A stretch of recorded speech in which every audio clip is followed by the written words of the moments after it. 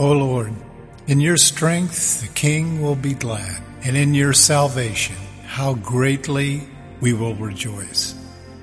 You have given us our heart's desire, and you have not withheld the request of our lips. For you meet us with blessings of good tidings, and set a crown of fine gold upon our heads. We asked life of you, and you gave it to us.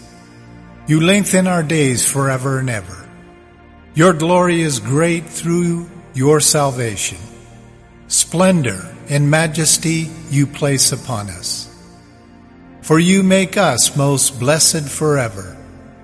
You make us joyful and glad in your presence. For the body of Christ trusts in you, Lord, and through the loving kindness of you being the Most High, you will not be shaken. No global pandemic, no personal tragedy, no suffering of any sort shall shake you. Your hand will find out all of your enemies. Your right hand will find out those who hate you. Your blessed hand will discover those that betray the body of Christ. Though they intended evil against you and devised a plot, they will not succeed. You have promised us this, Lord.